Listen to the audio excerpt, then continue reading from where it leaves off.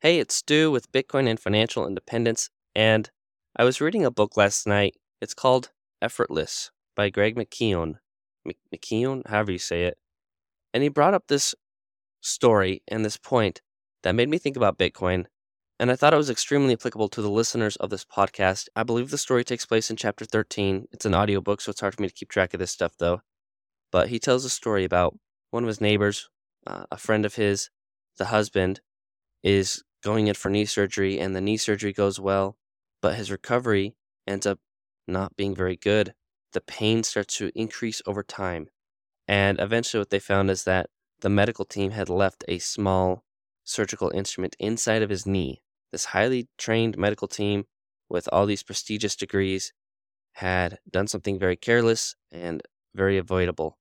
And it's because they relied on memory and they forgot an essential step. And so Greg makes the point that it's very tempting to say, if only the medical staff had been thinking. But he flips that on its head and he says, if only the medical staff had not needed to think.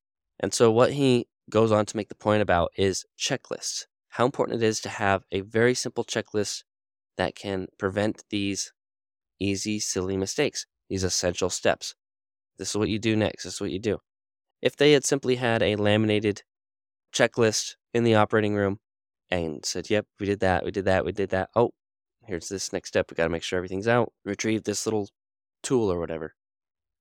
It would have been avoided. And he goes on in the chapter to talk about automation and how certain planes made early on by Boeing were so complicated to fly, had so many different things to pay attention to, buttons to push, levers to pull, all sorts of stuff that they used to require 2 pilots. And so because of this, Boeing ended up not getting this government contract because the planes were too complicated to fly. And so Boeing went and automated everything and then came up with the B-52 bomber. And that was a pivotal plane, head and shoulders above the rest, and key in World War II. So really interesting there, just the automation side of things. So those 2 stories highlighted by Greg show the power of kind of having this automated checklist. He shares this quote by Alfred North Whitehead, a British mathematician turned American philosopher. And the quote says, civilization advances by extending the number of important operations we can perform without thinking about them. So if we look at this quote broadly, and I'll say it again in a little bit, everyone used to hunt and gather, and that was your day. It's just finding food for the day or to forage.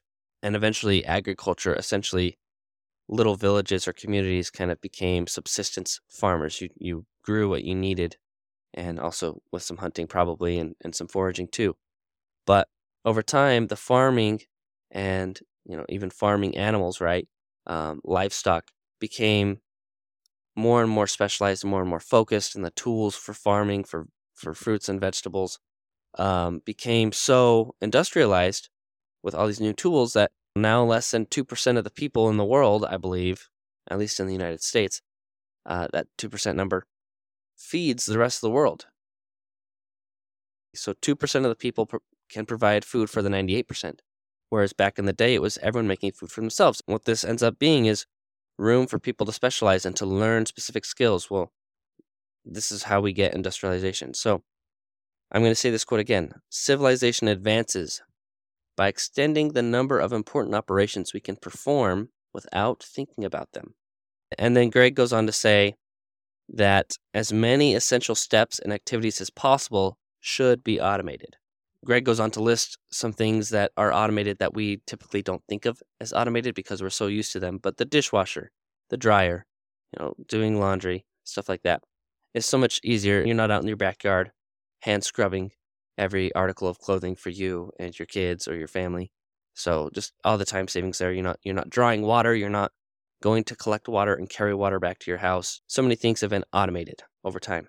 Electrical, power, plumbing. And so trying to get to the point here, how does this tie into Bitcoin? Well, central banks. There is so much that hangs on central banks and monetary policy.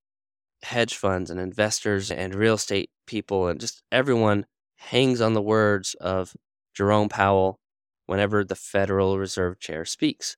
And they try to say, well, is he hawkish? Is he going to hike interest rates to curb inflation? Is he going to make money hard to come by? Is he going to dry up the liquidity? How hawkish is he? When will there be an end to these aggressive rate hikes that we've seen in the last year and a half or so? Is he softening a little bit? And when is easy money going to come back? And what are they going to do with the unemployment rate? If unemployment hits a certain point, are they going to reverse course and drop rates back to zero? People are looking for that easy money, that 0% rate, the quantitative easing to kick in, basically the money to get printed up again, because the monetary supply is actually going down just a tad, I believe, according to some charts that I saw on the Federal Reserve website. So yes, liquidity is drying up, and you're seeing this in tech stocks and just the overall stock market a little bit. Now, you as a more probably normal person than me, but what I see is there's so many people that are kind of guessing and discussing and just hanging on every word and parsing through the words of what he's saying, and what most central banks are saying, in Europe and in Asia and China, and what's China going to do. And this all affects what stock investors are going to do, what dividend funds are going to do, what home buyers and home builders and real estate investors and fix and flip and all the different type of investors, bond investors, even Bitcoin. It definitely benefited from the easy money of COVID and the stimulus checks, because that money had to go somewhere, and a lot of it went to Bitcoin and these other speculative assets. So that's the whole point, is because of central banking, everything is very, very speculative. And what Bitcoin can do is essentially automate or make obsolete central banks. And the benefit to that would be we'd be going back kind of like how it was before 1971, when there was a gold standard and money was hard to create. You couldn't just push buttons on a computer and make up all this money out of thin air. You couldn't just issue debt because it was tied to gold. So if you wanted more money, you had to dig up more gold. That's something that Bitcoiners like to call proof of work. You have to actually go create the money physically through a difficult process.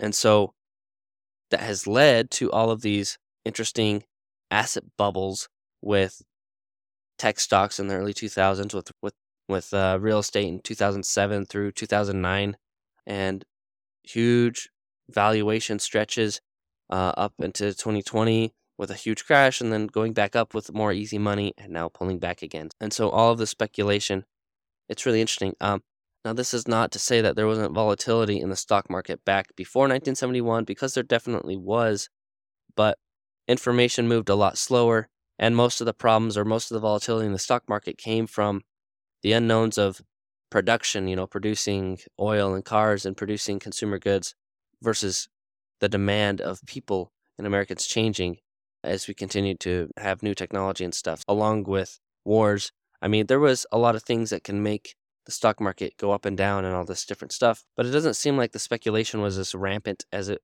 has been post 1971, and maybe I'm wrong there. I'm not fully versed on the history there.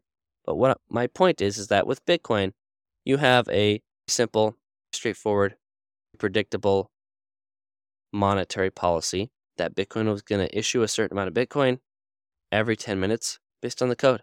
And it's audited and it's controlled by nodes across the world, whereas the central bank has never been audited, as far as I know.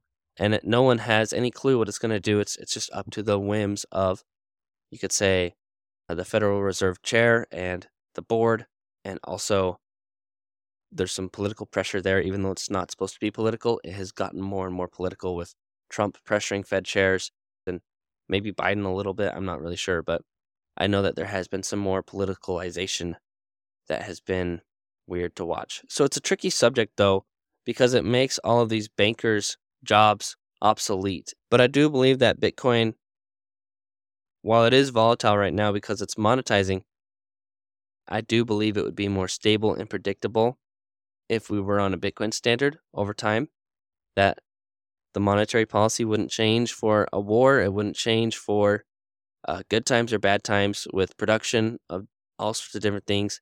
And I would say that it could make bad times harder and good times not as good.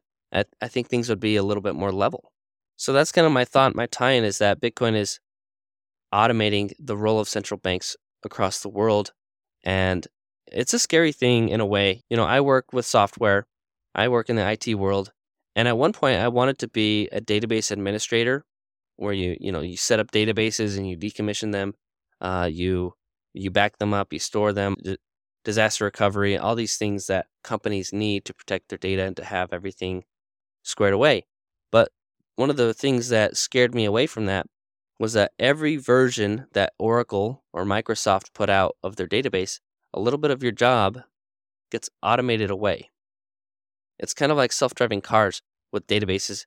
They're getting better and better. I believe Oracle even self-patches with no downtime and all the stuff. You used to have to, take servers down, and I did it actually as an intern in 2014, where I had to go through patching processes, and it was from like 10 o'clock at night till 2 in the morning. It was a 4-hour process. And now I don't think it's like that at all. It's completely different. And so a little bit of your job gets eaten away every time. Still, even now, with my current job being in the data analytics space, the tools are getting better and better and simpler.